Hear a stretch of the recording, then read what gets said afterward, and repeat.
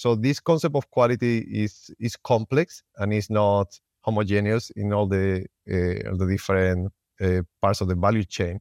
And if we would talk about consumers, well, for consumers now, quality can mean something completely different depending on what you are looking for. You're looking for health attributes or flavor or appearance or many other things that consumers consider when they purchase their meat. A whole new era of communication in the Canadian swine industry is coming. Now you have the brightest minds of the Canadian and global swine industry right in your pocket. And what's best? You can listen to all of them while driving to a farm, traveling, or running errands. It's never been this good, and it's never been this simple. The Swine It Podcast Show Canada is only possible with the support and trust of innovative companies like Swine Veterinary Partners comprises 4 well-established clinics across Canada: Precision Veterinary Services, Premier SHP, Demeter Veterinary Services, and Demeter Services Veterinaries. Our nutrition group includes 4 companies: Nutrition Athena, Shakespeare Mill, Farmhouse, and Nutrition Partners, which serve swine producers all across Canada. Welcome to the Swine It Podcast Show Canada, a weekly podcast where you'll find cutting-edge insights and everything that's working in the Canadian and global swine industry. Welcome to Swine It Canada. My name is John Patience, and I'm the host for today's podcast. With me today, we have Dr. Manuel Juarez, who is a research scientist with Agriculture and Agri-Food Canada in Lacombe, Alberta. Welcome, Manuel. How are you today? Well, thank you very much. Thank you for the invitation. I'm fine. Enjoying the nice weather in Alberta, what is not common, so no complaints. Yeah, there you go. Okay.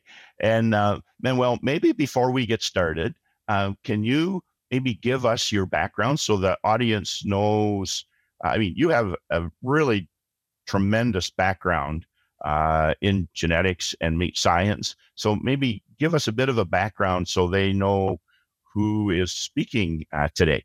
Yeah, I'm originally from Spain. I always wanted to be a veterinarian, so I went to college and I became a vet. I didn't find an attractive job in Spain, so I ended up moving to Finland and working there for a while in a big farm with dairy cattle and pigs. During college, I had actually worked in the Department of Genetics at my university, and while I was in Finland, they called me back to start a PhD. So I went back to Spain, but it was an European PhD. So I spent some time in Italy, some time in Ireland. It was a very interesting experience for me.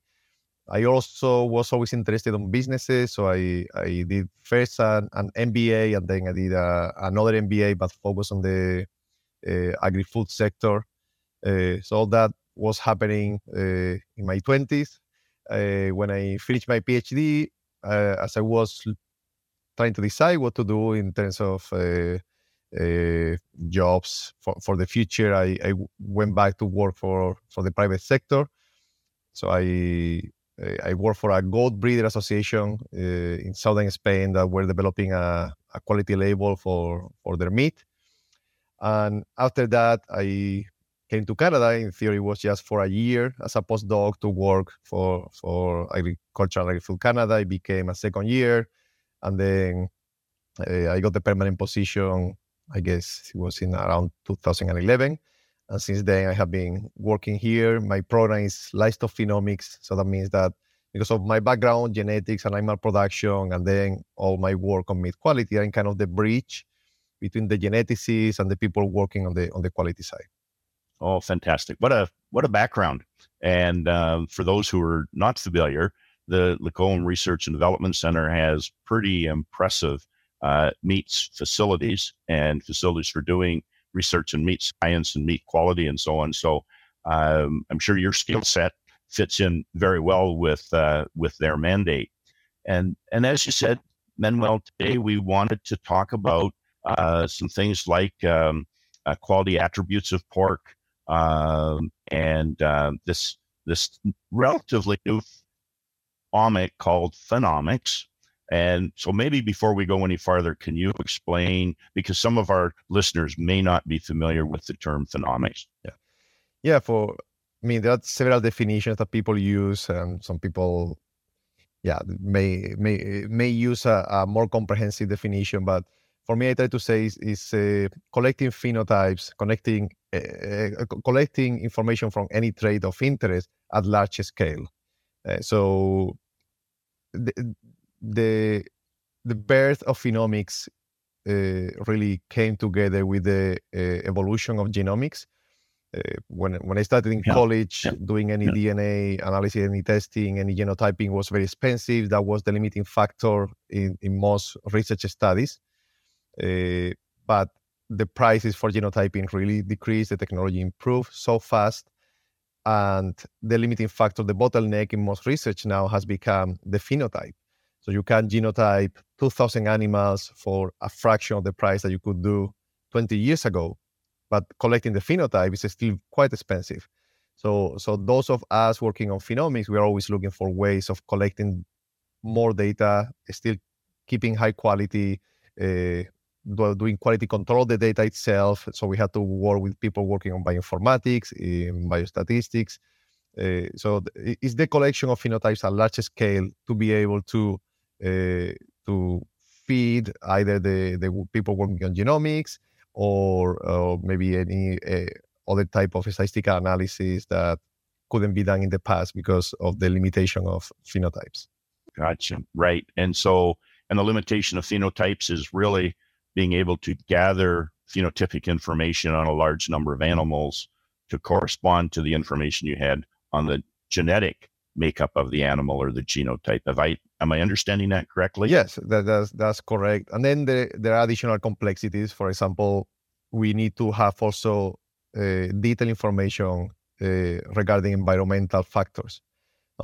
So you want to look at animal growth. Well, you need to have information about temperature and humidity and any other things that were happening around the animal, the feed, of course. But then when you are looking at the carcass and the meat quality, well, what was the temperature of the cooler? What was the method used to measure any trait? Because sometimes you try to compare phenotypes from one lab to another or from one year to another, and there have been changes that change the value of that phenotype quite a bit. So you need a phenotype, you need the environment, and then you need to connect that to whichever other information you are trying to explore. Great. Okay, so just to summarize then, so your work would involve collecting information on the genotype or the genetic makeup of the animal, generally specifically related to the traits of interest. You are linking that to phenotypic data, which is in the scientific world, but in the farm world, they would just be calling that observable traits, right? Whether it's growth rate or meat quality. Exactly. Yes, a phenotype is any trait that has been expressed on the live animal or on their product. So in the live animal, we can be talking about growth, about height, weight, color, anything that you can measure somehow. When we are looking at the carcass and the meat, it can be, again, things like marbling or limit yield or anything that is of interest. So for us, it's also very important to have high throughput methods. As I was saying, we want to have high volume of data, but still high quality. So that's something that we have been working on for the last few years. In terms of the DNA, what we do is any animal that we are collecting data from, we also collect blood or any other tissue that then we can send for genotyping. Or sometimes what we do is, I have done that in some studies, we are just collecting phenotypes because we justify that with a different objective, but we collect DNA from all those animals and we just keep it in our freezers until we have enough numbers to genotype, and then we can do these further evaluations. Gotcha. Right on. Okay. Well, that's good. So, so this is really interesting because really it is becoming increasingly important in animal science research to be able to link the genotype of the animal to its observable traits. Some of those can be easily measured, average daily gain, feed intake, those kinds of things. But when you want to measure marbling or factors like that, they become a little bit more difficult. And some traits, the only way you can measure them would be after harvesting the animal. Yeah. Yeah, correct. Because marbling, there are some ultrasound methods. There are other techniques that you can still do in the live animal, but you want to measure uh, meat color. Well, there's no other opportunity. There's no other way of doing it. Just slaughter the animal, collect the meat, do the blooming, and measure color. Gotcha. Very good. Okay. So with that bit of an introduction then, Manuel, thank you very much. Let's turn our attention then to meat quality. With Swinet Canada, I don't believe we've had anybody speaking about pork quality yet. So maybe to start with, can you just share with us for a few minutes what you measure in order to determine pork quality? What to you are the traits that need to be measured so that we can say, or a processor can say, this is a high quality carcass or a high quality cut, and this is a lower quality carcass or a lower quality cut? What are the things that need to be measured? Well, we'll see how much I can summarize it, because it's a complex concept. It's a big question. Yeah. Sorry. Yeah. Because I do that. I'm sorry. quality is subjective to start with. Quality is, I saw a definition that I like years ago, that is, quality is anything that somebody is willing to pay for. And it depends. So carcass quality for a producer is going to be determined by whichever payment system they have at the abattoir for their animals. So right now, limit yield, so carcass weight and limit yield tend to be the two traits used in payment grids, at least in Canada. And so your animal, depending on which abattoir you send it, there may be penalties for animals that are too heavy or too light, and then they will measure limit yield. Usually, traditionally has been done with a grading probe. Now that is changing, but that seems to be still the standard. So for a producer, having the right limit yield and falling within the weight range that doesn't create any penalty, that's quality for them. That's what the packer is paying for. But that's a very interesting thing, because the packer is paying for that, but then the quality that the buyer is asking from the packer is a different concept. Also, so they are paying for these very lean carcasses, but then many buyers, especially international buyers, and we have to remember that 70% of pork produced in Canada goes abroad. And many of these international buyers are asking for high quality pork. And when they are talking about quality pork, they are talking about the loin. They want a loin that has a nice red bright color, something in the scale of 3 to 4 in the Japanese or Canadian scale. So it's a color that is not too pale, it's not PSC, but it's not too dark. It doesn't start looking DFD. So something more on the darker side, but not too dark. Then they want high marbling, and high marbling has a negative correlation with limit yield.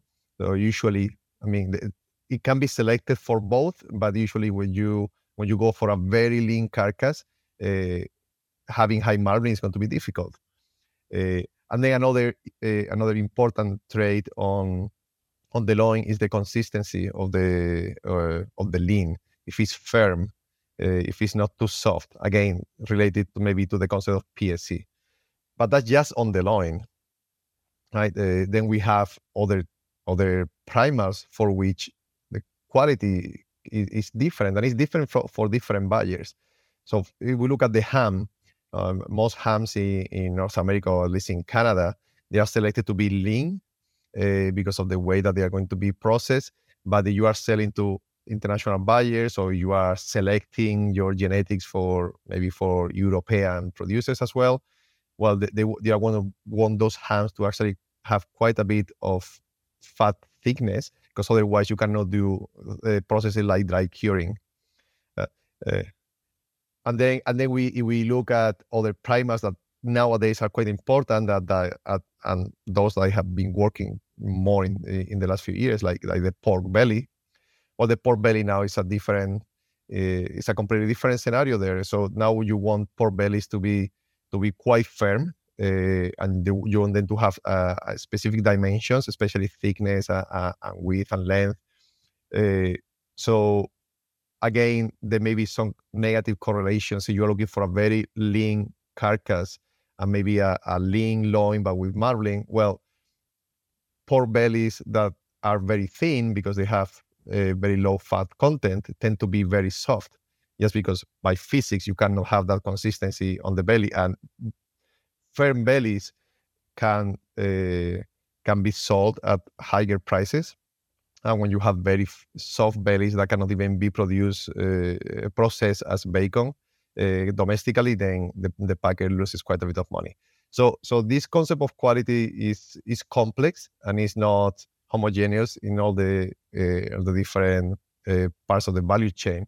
And if we would talk about consumers, well, for consumers now, quality can mean something completely different depending on what you are looking for. You're looking for health attributes or flavor or appearance or many other things that consumers consider when they purchase their meat.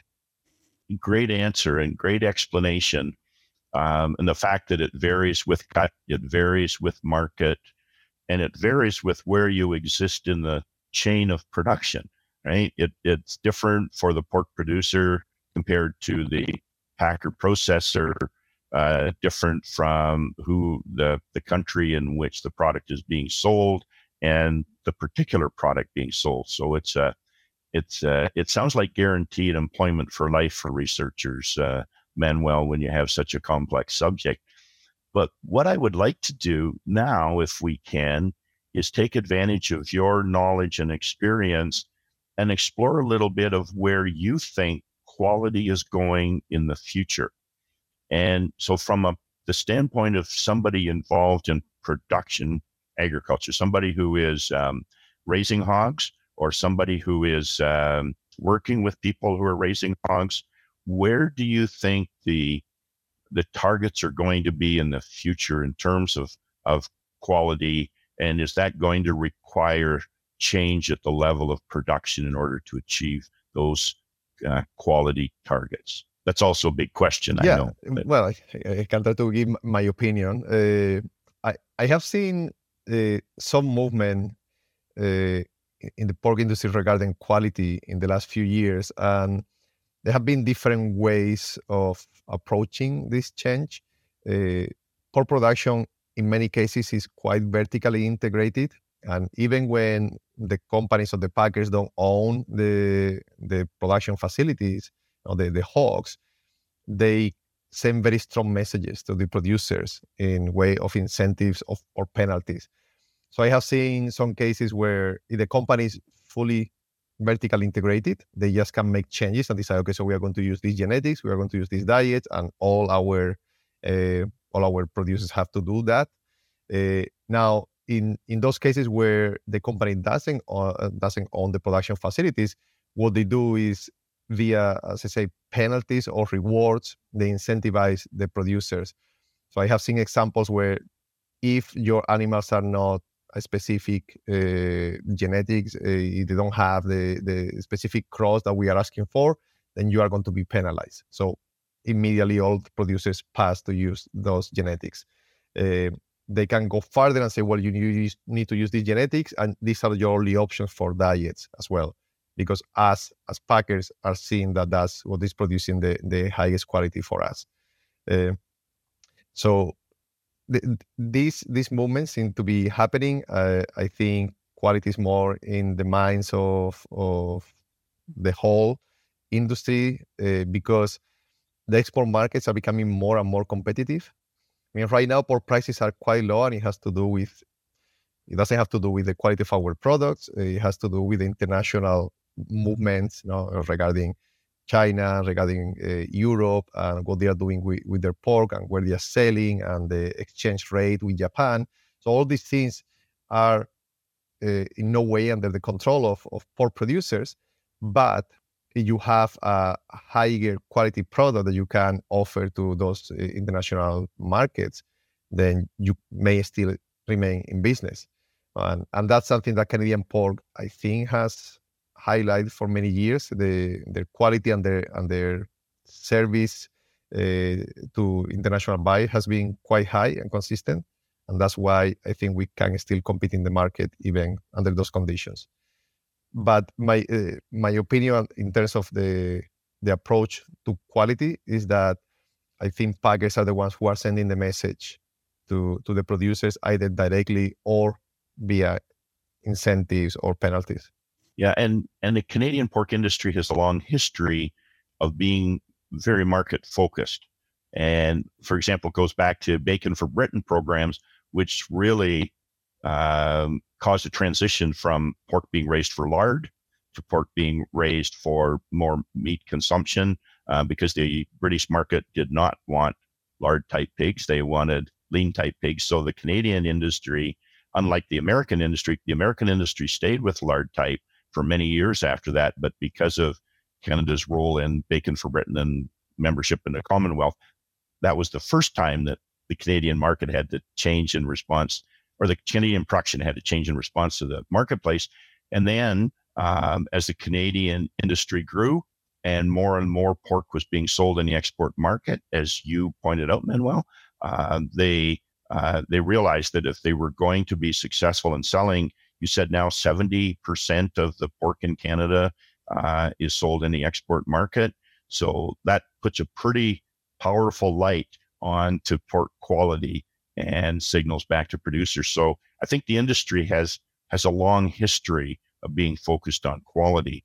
I'm curious where you think we're going. Do you see any changes in the future in terms of how quality will be measured by, what is considered quality 20 years from now? Do you think that's going to be different, or even 10 years from now will be different than today? Or is it just going to be more of the same? I think the way that it's measured is going to change. I'm not sure about which attributes. I think once that technology evolves, the attributes that are measured will also change. For example, we are talking about the grading systems. In places like Europe, they're still using conformation, either with subjective evaluation or with some equipment. Here in Canada, the grading probe has been used for many years, but the grading probe, well, it's an estimate in a single point.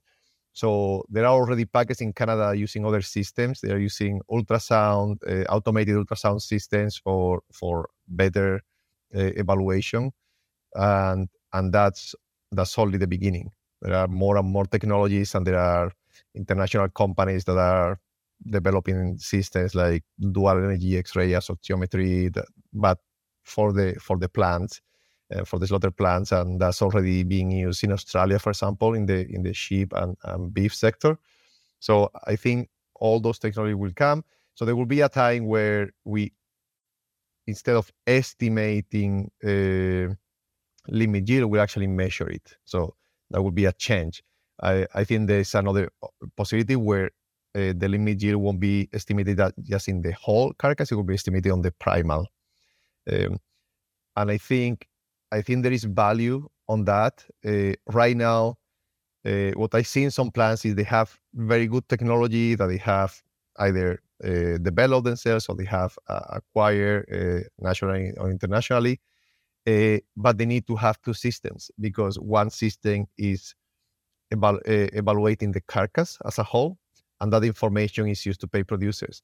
But then the next day, when they are cutting the carcass and evaluating the primal, that's not linked to the producer. Well, it's linked to the producer by a batch, but it's not linked to individual animals. So that lack of traceability within the plant, I think that could change in the future if there is interest by the packers, if they see value. In terms of genetic evaluation, that would be fantastic if they could actually follow the primal and link the quality of that primal to individual animal. But nowadays, that's not common. So I think that may change in the future because technology will just become cheaper and better. And also many plants haven't adopted many of these technologies just because the setting from the old buildings didn't allow it. So I know several packers that would like to change the grading system and have some of these automated methods, but the cost of changing the building or even the consequences of trying to get more space don't allow it. It's not financially justifiable. But I think that's going to change. Now, in terms of the traits that we measure, that could change as well. If we have different markets asking for different quality traits. We also have very conflicting interests in a way, because we are asking for the producers to be more sustainable, to be more efficient in their production. Then we want very lean carcasses because producing fat is less efficient and more expensive. But at the same time, that's going to decrease quality. So we have to balance that out. And that's what happened. You were talking about that change in Canada a few years ago. And if we look at the last decades, everything has been focused on lean meat yield production, on getting very efficient animals. And that has been great in a way. And genetically, you can do a lot in that sense. But as I was saying before, there are some negative correlations to quality attributes. And at some point, there was a campaign calling pork the other white meat, because consumers link that to healthy attributes, but really if your pork is looking like white meat, you are not eating good pork. So I think in order to increase domestic consumption of pork especially, we need to rethink what we are telling consumers and what we are offering consumers. Because Canada produces very good pork, but sometimes the domestic market doesn't see that pork as often. And if you don't have a great eating experience, if flavor, if other attributes are not there, then maybe you won't continue eating that product. Right. Yeah. Yeah. Well, we just had a couple of pork chops on the grill last night, and that was a pretty good eating experience, I can tell you. So, Manuel, thank you. But Ken, time is moving on for us. May I ask you to just briefly summarize what are some of the important messages you'd like our listeners to take away from this podcast? And then I have a few specific questions for you after that. Yeah, I think in terms of, I think it's some the message that I would like somebody to take home from the conversation is pork quality carcass and meat quality in pork is a complex concept, and I think the future will increase our focus on the individual primal quality rather than just the concept of carcass. And if we can link that to the live animal, then that would allow us to do way more in terms of genetic selection or even improvement of production systems. Yeah. Well, that's good. I like that. That's a nice summary.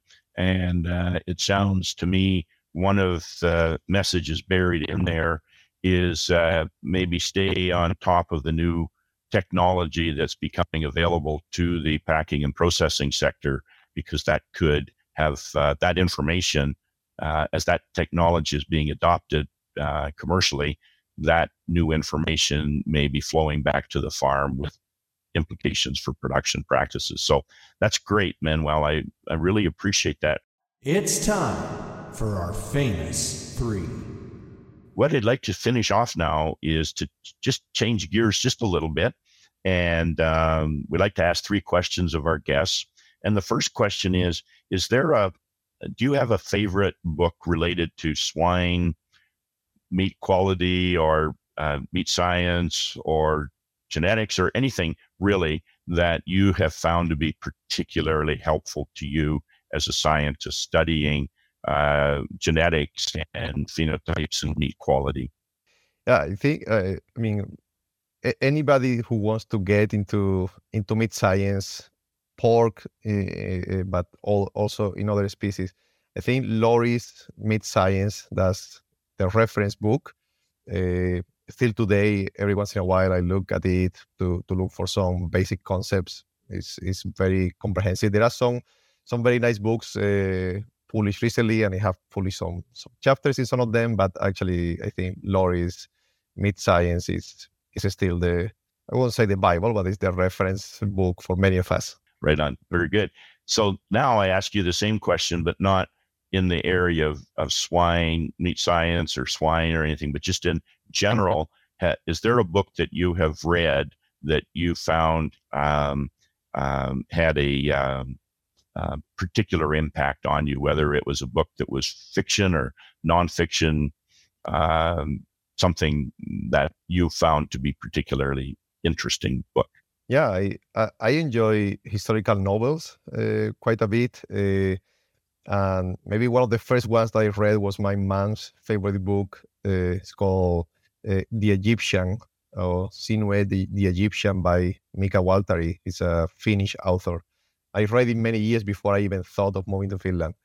And I have read many books with a similar structure over the years, but it's very interesting because it's the travels of somebody many years ago, and then you are learning about history, about geography, and life long ago. So I really like to know about history as much as I can, because I think we should learn from their success and from their mistakes as well. So that kind of novel for me is very interesting. You are learning while you are enjoying. The Egyptian. Okay. Thank you. And now my final question to you then is, in your opinion, what sets successful swine professionals apart from those who may be less successful? What are some of the characteristics of a successful person in the world of science, whether it's production or meat science or anything at all? What do you think are those traits? For me, maybe for all those categories, but especially on the producer side, I think is those who are always looking for better practices, for some innovation, those producers who don't just continue doing things the way they were just because it's easy. The producers who want to learn more and to always improve, even that little extra step to be better, those ones are successful. If you just continue doing things the same way and don't look at what others are doing, this is a very competitive market in all the stages of the value chain. So you have, as a packer, as a producer, as a scientist, you have to be on top of the new technologies, of the new findings. So those who enjoy doing that, the early adopters, the innovators, those tend to do better. And the ones who are just at the end of the tail, just waiting for others and following, well, when things go bad, they suffer the most. Very good point. Yeah, it is a changing industry. So, Manuel, thank you so very much. This has been really, really interesting. I've learned a lot from your comments, and you've made some thoughtful statements that I want to, after we're done here, I want to think about a little bit more in terms of where the future's going. So with that, then I say thank you very much, Manuel.